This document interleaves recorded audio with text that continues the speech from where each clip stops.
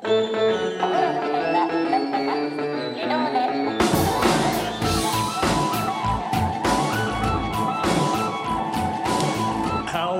and welcome to another episode of No Such Thing as a Fish, a weekly podcast. This week coming to you live from Sheffield.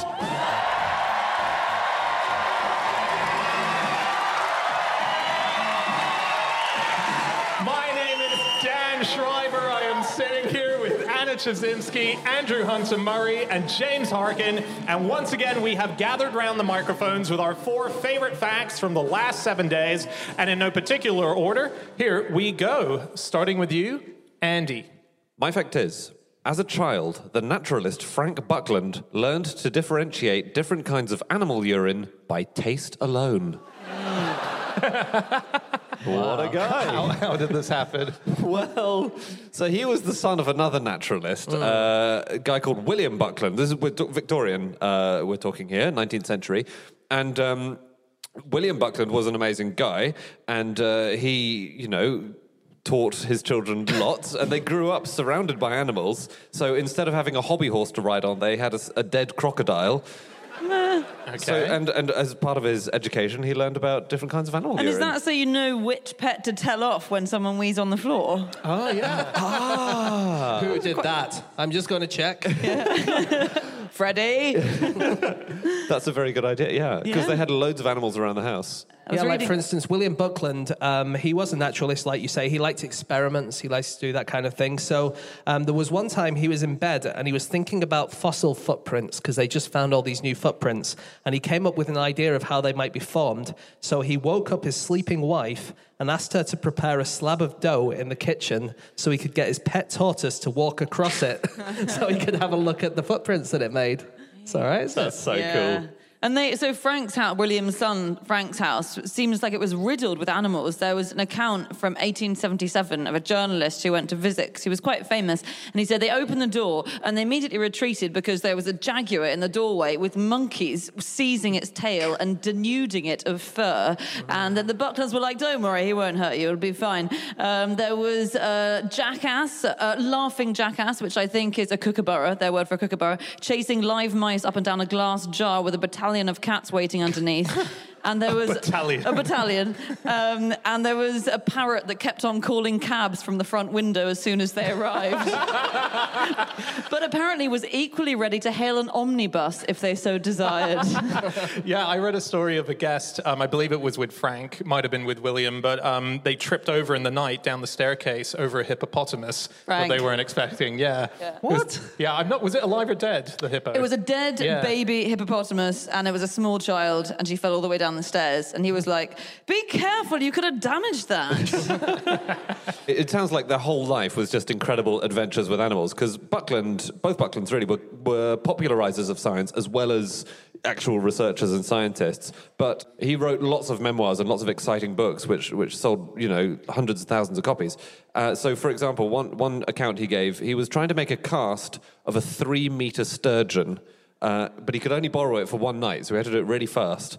And he had to get it. So he woke his wife up. Yeah. He did. He had to get it downstairs and into the kitchen. So what he did was he tied a rope around its tail because it was really heavy. It was 3 meters long. He let it slide downstairs in front of him and sort of pulled the rope taut. Oh my God! And unfortunately, obviously, sturgeons are very, very slippery, and it got away from him and it crashed down the stairs and it smashed into the kitchen. And these are his words. He said, "This sudden and unexpected appearance of the armor-clad sea monster bursting open the door instantly created a sensation. The cook screamed, the housemaid fainted, the cat jumped on the dresser, the dog retreated behind the copper and barked, the monkeys went mad with fright, and the sedate parrot has never spoken a word since." And we just couldn't get a taxi from then on. Well, he used to chase the cook around the house with a dead goose, squeezing its voice box to make it squawk at her.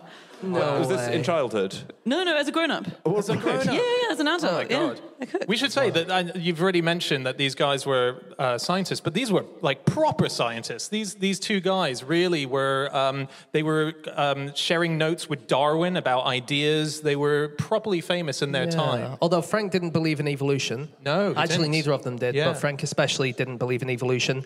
And to prove it, he did a lot of interviews with Pongo the gorilla, after which he deduced that the creator had drawn a vast line between human and monkey. So he wasn't getting much out of the interview, I don't think. I reckon Pongo went away and thought the same thing. I'm sure. But he did like to eat animals as well, didn't he, Frank? Yeah. So he deliberately moved closer to London Zoo so that he could eat them as soon as they died in the zoo. Because he liked to eat animals that were all different animals, not just like, meat that we might do. So Frank and William, didn't they? yes, Both of they them, did, yeah. When he was living near the zoo, a panther had died. And so that for him was like, I've never had panther. I really want to try that. So he wrote, this is from his writings. He said, I wrote at once to tell his friend who worked at the zoo, to tell him to send me down some chops. It had, however, been buried a couple of days, but I got them to dig it up. It was not very good. Culinary advice no one needed. But he kind of had also, he was obviously doing this before lots of animals became endangered, so slightly different times. It's still gross. It's still gross. I'm not saying it's not gross. But there was a purpose behind all this mad eating that he was doing, because he helped to found this thing called the Acclimatization Society, and they said, well, people need food to eat. They need protein. Turkeys and pheasants are not native to Britain. They were introduced, and they've been a brilliant success. What else can we introduce that will Because they were tasty? worried that the population was going up and we won't be able to feed ourselves, right? Exactly. So they just had banquets every year where they tried all sorts of stuff and said, what can we introduce? Because after Brexit, we'll all be digging up the panthers, won't we? Okay, it is time for fact number 2, and that is Chazinski. My fact this week is that in the 1980s, Romania lifted up and relocated dozens of buildings, often with their residents still inside them. So why on earth did they do that? Well, so this was in the 1980s in Romania, and mainly in Bucharest. It was under Ceausescu, who wanted, as in classic dictator fashion, to create this enormous palace for the people, which involved bulldozing basically the entire city, and he destroyed hundreds of buildings. It was very devastating because it was a really picturesque town, which was sort of flattened, but there were a few heroes who thought, okay, rather than let him destroy these buildings, let's quickly move them. And so they got to work and they moved almost a dozen churches, and they moved lots of other buildings, including a hospital, a bank, and sometimes whole apartment buildings, which they just move up, pick up and shift a few hundred yards with the people still inside them.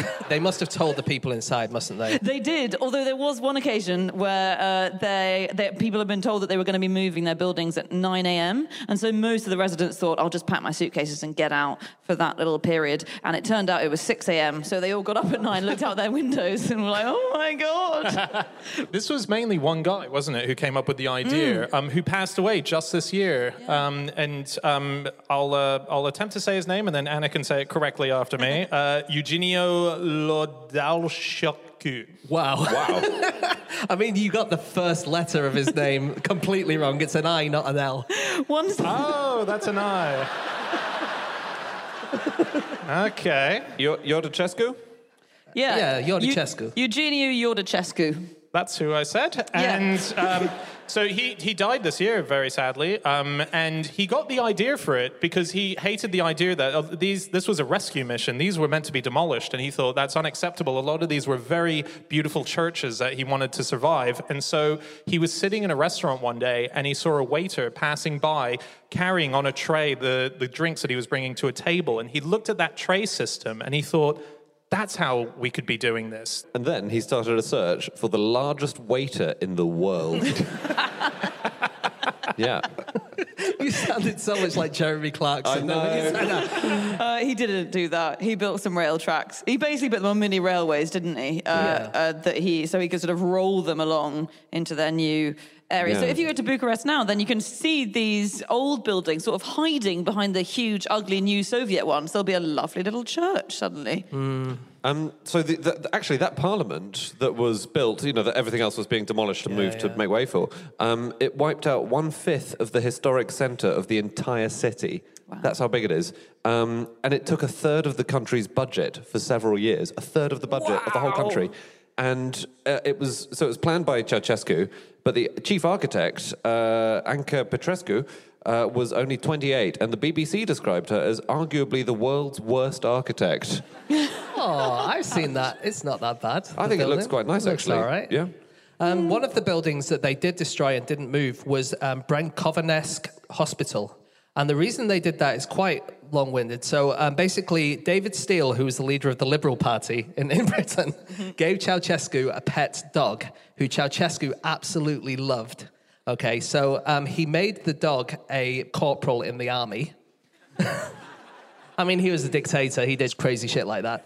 And then they went to this hospital, and the hospital had problems with rats, and so they got cats in the hospital to chase after the rats. And then the dog came in and got in a big fight with one of the cats, and then because he'd been injured by a cat, Ceausescu went, "I'm afraid this hospital has to go." And the very next day, the order came in for the hospital to be demolished, all because this corporal dog had been beaten up by a cat. At what point do you realise you are the bad guy? When you're... Wow. I mean, this dog was called Corbu. He was really loved by Ceausescu, so much so that the Romanian ambassador in London used to go to Sainsbury's every week to buy Winalot Prime to send back to Bucharest in a diplomatic bag. Wow. Yeah, he was crazy. And in fact, the guy, Iordache, got permission to move all of these buildings, but Ceausescu was so impatient to knock them down that he knocked a lot of them down even though they were supposed to be moved. And there was one that he wanted to knock down, but all the workers refused to do it. It was this beautiful old church. I think it was medieval. And so he had to release people from prison to employ them to knock down this building. But his palace was incredible. So his palace, which he called the People's Palace, I think, or Palace of the People, which is one of those ironic titles, its Union Hall featured 2 huge spiral staircases, and that was so that he and his wife, Elena, could descend simultaneously from different sides of it. And also he made them rebuild the staircase twice that he was supposed to walk down, because he was really short and very paranoid about his height. So as soon as they made the steps a bit too hard for him to stretch down, he was like, no, get rid of it. It makes me feel small. Wait, how short was he? He wasn't a borrower. There were 1,000 steps to descend 1 meter. That's amazing. I mean, that's still there as well, isn't it? That building, all that stuff. Yeah, God, yeah. I've got one more fact actually about Ceausescu. So, yeah, as we've said, not a nice guy, had 20,000 political prisoners, really just such a bad guy. He ruled that you had to have at least 5 children or face a fine. Wow. I know, 5! 5, that's a lot. But, so he has had a state visit to Britain. He had a state visit to Britain in 1978, and it was a big political thing because, we were trying to pry Romania away from the Soviet Union, and they were kind of semi-independent of that. But anyway, it was very embarrassing, and it was, it was the most embarrassing state visit until last year. Anyway, so that, it was awful. But during that visit is one of my favourite ever anecdotes happened, which is that Queen Elizabeth hid in a bush with her dogs to avoid him. She really didn't want to have him. She'd be having a terrible time, and then she was walking her dogs in Buckingham Palace Gardens, and she saw him coming the other way, and she jumped into a bush. Amazing. He was really paranoid that people would poison his clothes. So he only wore clothes that had been under constant surveillance.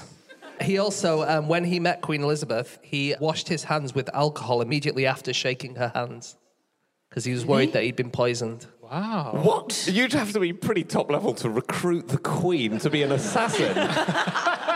It's always the person you least expect. Wow. Just on buildings in Romania, the weird thing about this is this wasn't the only instance in which people in Romania were in buildings that were suddenly moved. So there was also a separate project in Alba Iulia, which is another city in Romania, where there was this big Soviet, actually, apartment block, and Ceausescu then wanted to build this huge boulevard, and he happened to want to build it right through the middle of this Soviet apartment block. So the only thing to do was cut it in half and shift one half to one side of the road and one half to the other. No way. Apparently it was very smooth. It took 5 hours and 40 minutes, and one woman put a glass of water on her balcony throughout the whole thing, and none of it spilled. Wow. Very impressive. But sometimes, because they move buildings on rollers in other countries too, Yeah, sometimes it does happen. it's rare, but it happens. So in Boston in 1869, that long ago, they had to widen a street, so they had to say to the hotel on the street, "Can you just move back a bit?" And it took 3 months because obviously it was the 19th century. But over that time, the first floor businesses and lots of residents stayed in place during those 3 months. And the amazing thing was that plumbing and gas services stayed on because they had flexible tubes. No. So clever. Isn't that cool? That's really That's so cool. But it's so confusing if you're going to visit your friend who you haven't seen for a couple of months and you find yourself knocking on an empty space where the door used to be. Well, that actually happened. There's a place called Hibbing in America where they had to move because there was a mine underneath the town. And there was a few things that happened. So there was a woman who went into labor in one town and then gave birth in the other town because they moved the whole town along there. Oh, wow. And because they moved the entire town house by house to this new place, they put it back not exactly in the same way as they left it. And so people who had like grown up there came back, 30 years later, and they're like, I'm sure there used to be a co-op there. That's so good. That's amazing. There was in America in 2016, they wanted to knock down Rosa Parks' house. They wanted to demolish it, and no one was really sticking up for it. And there was one artist who said, we can't let this happen. So he bought it for $500 American. And this was in Detroit, and he said, we have to keep this house. So he looked to people to sell it to say, can you now take on the costs and maybe we can relocate it? But no one took it. So he had to bring it home with him to Berlin. And Rosa Parks' Detroit house was dismantled and rebuilt in Berlin and was sitting there for about 2 years. And it went back to America. And then I think it might have to move back to Berlin because they don't want it again. What? Yeah, this is absolutely true. So the house was completely dismantled, shipped to Berlin, and sat in the backyard of this artist's house. Wait, why is it now having to go back there? Surely if they don't want it a second time, you just got to chuck it away. She won't mind. He wanted to get it back there, so he kept saying, let's get it back there. That's so annoying for a woman whose kind of main claim to fame and publicity and her big moment was not moving from a spot. I wonder which so frustrating. Which is the back of the bus out of Berlin and America? We're going to have to move on very shortly to our next fact. I just got one little thing. It's just that, so I was trying to find out what the biggest thing you can move a thing on is. So Okay. So do you mean the thing on which the thing is? Exactly. Or the thing which is on top of the thing which you're moving? the lower thing, the thing lower supporting thing. the bigger thing. These are all great Google search terms. So it's just a cool thing. So NASA, they have to move sometimes a launch tower, and I didn't know the launch towers ever move, but sometimes they have to drag them around. And they've got a thing which is called a crawler transporter. Yeah, I've seen those. And it's massive. Okay, so you have to have a degree in engineering just to drive it. There are only 4 qualified drivers on the planet. There are only 2 of these things in the whole world, and you only drive it for 35 minutes, even if you are one of the drivers, and then you have to swap with someone else because it's just so mentally exhausting. Right. Driving a NASA launch tower which weighs 5 million kilos, so it's big. Wow. 1 gallon of petrol gets you about 15 yards. Is it like a maximum speed limit of like 1 mile an hour or something? Yeah, like if that. It's really I have slow. seen those. So are there are just petrol stations literally just back to back all the way? They're constantly pulling in and out and in. And actually just one super quick building removal. In 1903, there was a mansion called the Captain Samuel Brown Mansion in Pennsylvania, and it had to be demolished because they were building a railway, and a descendant of the original owner said, would you mind, rather than demolishing it, just moving it 160 feet up that massive cliff next to it. That would be really nice. And so for some reason, the authorities agreed to this. And so 160 feet is quite a lot, almost sheer cliff. So they had to excavate the entire cliff, and they put these giant shelves in it. So they put 4 enormous shelves, and then they lifted it up on winches, one shelf at a time, that were powered by horses. They needed 20,000 beams to do it. So pulled it up onto one shelf, plopped it down, horses had a rest, pulled it up onto the next one. And it eventually cost more than the original house had cost to build. And then extremely soon afterwards, it was completely destroyed in a fire. Embarrassing. Very bad. Okay, it is time for fact number 3, and that is my fact. My fact this week is, when at home, Freddie Mercury slept in a queen-size bed. So nice to know that. This was Freddie Mercury's final home that he lived in. It was in London. He bought it from a big banking family called the Whore family, so he referred to it as the Whore House. And his partner, Jim Hutton, who was with him for about the last 7 years of his life. And he gives a fantastic description in this book he wrote, memoir, about his time with Freddie called Mercury and Me, in which he describes the top floor of Freddie's London house, which was 3 rooms that the walls were smashed down and made into one big room. There was a big dome, and he said in the corner was Freddie's queen-size bed. And Do we know if it was deliberately chosen for the wordplay? No, it probably wasn't. It's just a nice little detail that is skittered over as he's describing the room. Yeah, nice. I have read that book as well, or I got it on Kindle, and then I just searched through it for references to beds. So you've read it? Yeah. The only other reference I could find to how he liked to sleep was that when they went to Japan, he embraced the way of life of the Japanese and liked to sleep on the floor. So he really liked sleeping on the floor. But he didn't really embrace it as far as learning the language, because he only learned 2 words in Japanese, domo and mushi mushi, which he said at every opportunity. So Freddie Mercury was a very interesting guy. I found that he once had a verbal spat. This is one of the famous stories about him. He once had a verbal spat with Sid Vicious from the Sex Pistols, and he managed to infuriate Sid Vicious by deliberately misnaming him Simon Ferocious.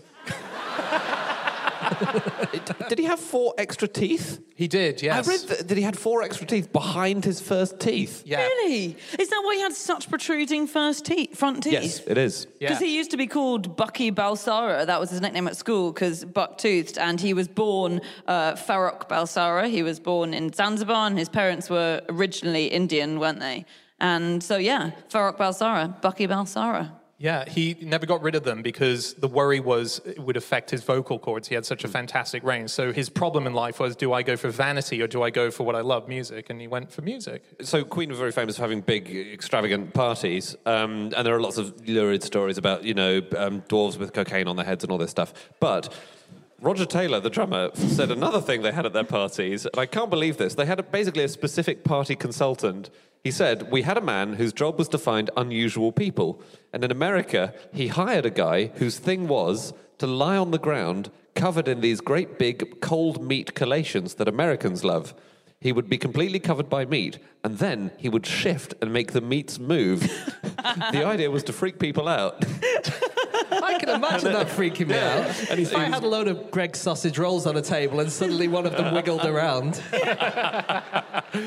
Wow, so just draped in salami. He was just lying on the ground covering meat, and this huge pile of meat would start sort of writhing around. I think that's a great party trick. But surely people can tell, if I went to get meat off something, I think I could tell if I was getting it off a plate or a person. Or was it so? Maybe it was piled so high. He was so covered in meat. So covered, okay. He was completely covered in meat. I can't say that was his thing. How did he breathe? Did he have like a straw coming out through the meat? He must have done, right? I imagine you would have to have a straw. Yeah. Always look out for the straw. If you see a big pile of meat. Yeah. Or he could have had a scuba gear on. With a full... Yeah, with a full tank. But then you need even more meat to cover the oxygen tank. And the flippers, of course. So... You'd roll up bits of salami and use them as the straw. And then breathe through them. Brilliant. Yeah.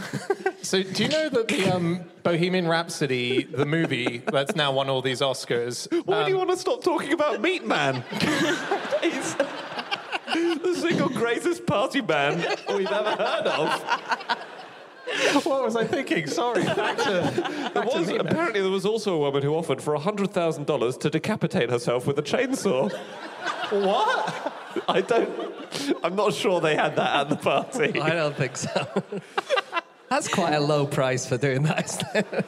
It's kind of irrelevant, the price, isn't it? What's she going to spend it on? Maybe some blue tack. Sorry, Dan, you were saying. Sorry, if I could just mention a fact. So Bohemian Rhapsody, Rami Malek was the actor playing Freddie Mercury, but it was originally, it's been in production for many, many years, in pre-production rather, and Sacha Baron Cohen, Ali G, was meant to play Freddie Mercury, and he got fired because he wanted it to be the Meat Man party kind of stuff going on and the decapitation. And they said, no, we need to do it differently. But he said this interesting thing, which was he was talking to one of the members of the band, didn't name who, but he said, the band member said, this is such a great movie because it's got such an amazing thing that happens in the middle. And Sacha said, well, what happens in the middle of the movie? And he said, well, Freddie dies. And so Sacha went, but what happens in the second half of the movie then? Like, that's why people are there to see it. They're there to see Freddie. And they said, well, they then see a band that goes from strength to strength. So the original idea was that we were going to watch how Queen sort of became who they really were post-Freddie. Really? Yeah, and I'm not sure that... I mean, they've done some good things, but the only real fun thing I could find in musically from Brian May, who was the guitarist, was that in 2003, he set up a band with Brian Blessed. I mean, that's good. Oh, here we go. Yeah, they were part of an animal rights groups to protect the badger. Is it a good Yeah. song? They were called Team Badger, and and they released a song which was called "Save the Badger, Badger, Badger." And then they formed another band with David Attenborough and Slash, the guitarist from Guns N' Roses. Oh my God. To create a supergroup. This is Brian May, and they were called the Artful Badger. And they released a song dedicated to badgers called Badger Swagger. I'll be honest, I want to watch this film. Yeah. I would have had it where in the second half, vampire Freddie Mercury comes back, but he's got extra teeth, so he's more of a risk. But we should probably say, since Brian May's on topic, that he is a really cool guy in his own right. So he finished his doctoral thesis. Maybe you guys know that he's a physicist, and he wanted to do physics, and then he got involved in this whole Queen shenanigan. But he went back to doing his thesis, and in 2007... then he submitted it. It's a survey of radial velocities in the zodiacal dust cloud. And he submitted it 37 years after starting the research, which is actually harder than most theses because you have to catch up on the intervening 33 years of research, which have been quite a lot. But he was studying a super interesting thing. So zodiacal light is it's a misty cone of light that appears a few hours before sunrise in the east or a few hours after sunset in the west. And it's what we call false dawn. So we've all kind of seen it, and you often think it's sort of a town on the horizon or something. It's actually the reflected sunlight sort of shining off scattered bits of dust in the solar system, and they only worked out really what it was a few years ago. But yeah, that's what his whole thesis is on, and he just did it.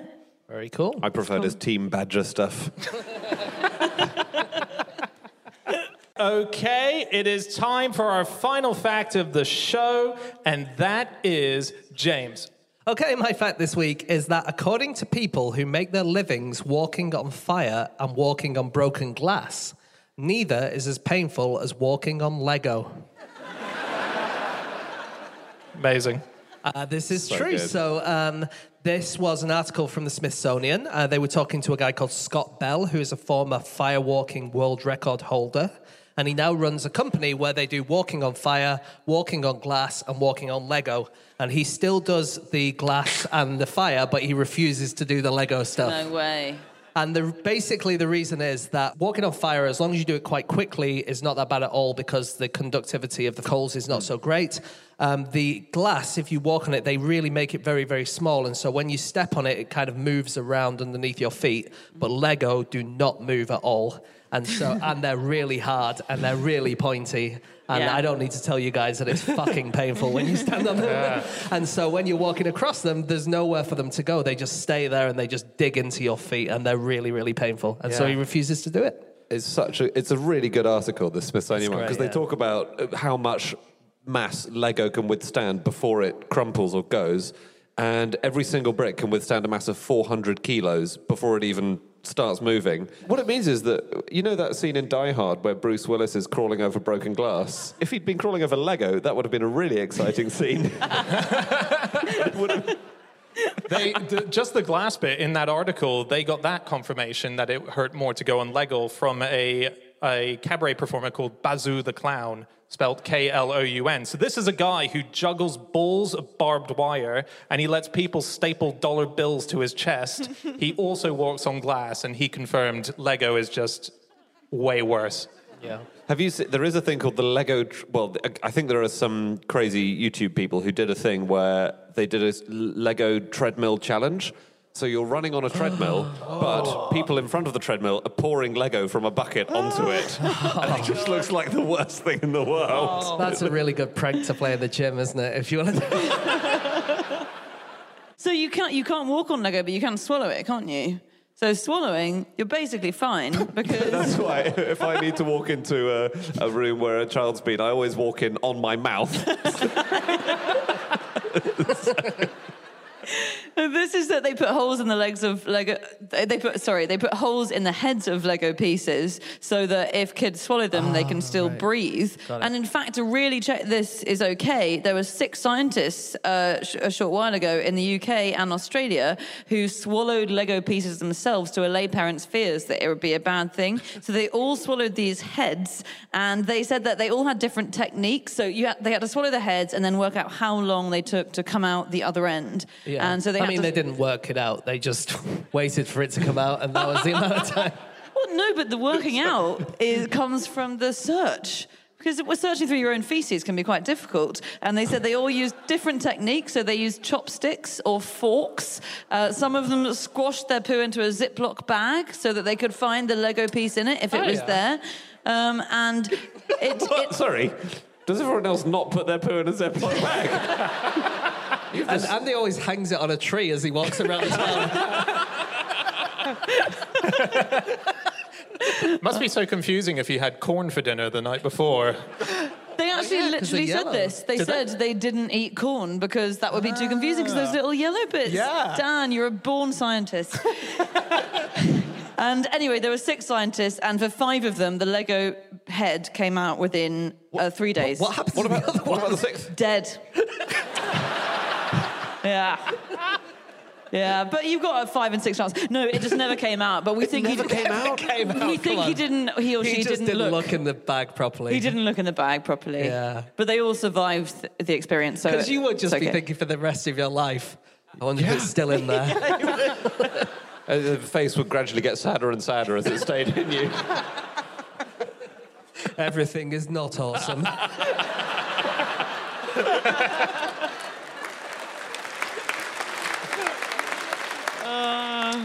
There is one awesome Lego thing. There is a crab who lives in a shell made of Lego.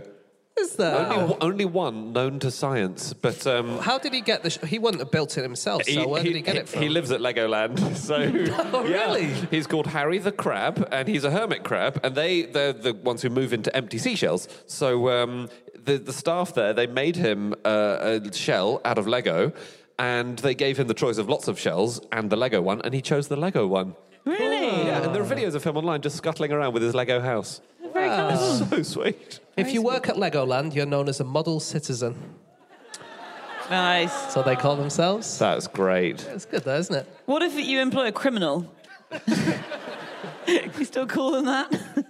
I didn't know where the name Lego actually came from, like the origin of it. So it means play well in Danish, which I think we maybe have mentioned before. But I didn't know that it was the result of a competition in 1934 by Ole Kirk Christensen, who's the person who basically invented Lego. And he came up with a competition to name the new company that he was setting up, the toy company. And he opened it up to lots of friends and family and people in his business and employees. And he offered up a bottle of his own homemade wine as a prize. Oh, wow. So at the end of it, the winning entry was the name Lego, and it was his own entry. Cheers. I had this weird echo in my head of you saying he offered a bottle of his own urine. I think because we've been talking about Frank Buckland and about... Did I say his own no, urine? You didn't say it. You said his Okay. own homemade wine. No, but homemade wine is another way of putting it, isn't it? Very true. Do you know, this is just, I found this quite fascinating because I don't understand maths, but if you have... What a qualifier. How are your Royal Institution Christmas lecture series coming on? So if you have a piece of Lego that has 8 studs in it, and then you had 6 of those, the combination of connecting those 6 different pieces to an 8-studded Lego brick is over 915 million possibilities of how you It's can quite make those impressive. combinations. Yeah. All the Lego in the world could build you 10 towers to the moon if you want to go with 9 friends. That's You don't need a tower each, do you, to get to the moon? Hang on, each of you climbing up one piece of Lego. one Lego tower. Sorry, one Lego tower, but is one piece wide. I believe so. Yes. I'm not doing that. I don't think the integrity would hold. Yeah. I would rather have one tower 10 pieces wide. Yeah. Yeah, and then just have people follow you behind you. That makes a lot. I'm going to redo my architectural plans for this. You do not understand maths. So they did a study quite recently, another one, where they put a bucket of old Lego bricks inside a washing machine and just let it run. They let it run for 70 minutes at 40 degrees Celsius, and they then took it out to see what had happened, and they found that some of the bricks had just automatically stuck together. Cool. This is really cool, right? So they Wow. found that quite a lot of 2 bricks had stuck together, but then there were some, as many as 6 or 8 of them had stuck together. And what people who did this study said, now it's a bit of a stretch, but they said that it was a bit like the primordial soup that happened at the start of life. Whoa. And the building blocks of life are like the building blocks of Lego, and maybe all of the RNA and DNA and proteins all came together in the same way as Lego. It is bullshit, isn't it? Yeah. Oh, wow. In a way, we are all washing machine Legos. Yes. Imagine if you put a bunch of Lego in the washing machine, opened it up an hour later, and there was a massive pirate ship or something. If you did it enough times, that must happen. That's the new infinite monkeys and infinite typewriters, isn't it? Yeah. Infinite washing machines with infinite amounts of Lego inside will eventually form a pirate ship. We're going to have to wrap up in a I've just sec. got one more fact about treading on things you don't want to tread on. Okay, Yes, yes, please. It's a fact from the news this week, and weirdly, it involves Ziploc bags. So, in Cheshire, this week, a resident in Middlewich, he was really annoyed about the amount of dog poo around, and he's 47, he walks his dog, and he decided there was too much dog poo about, so he said, I'm going to turn it into a competition.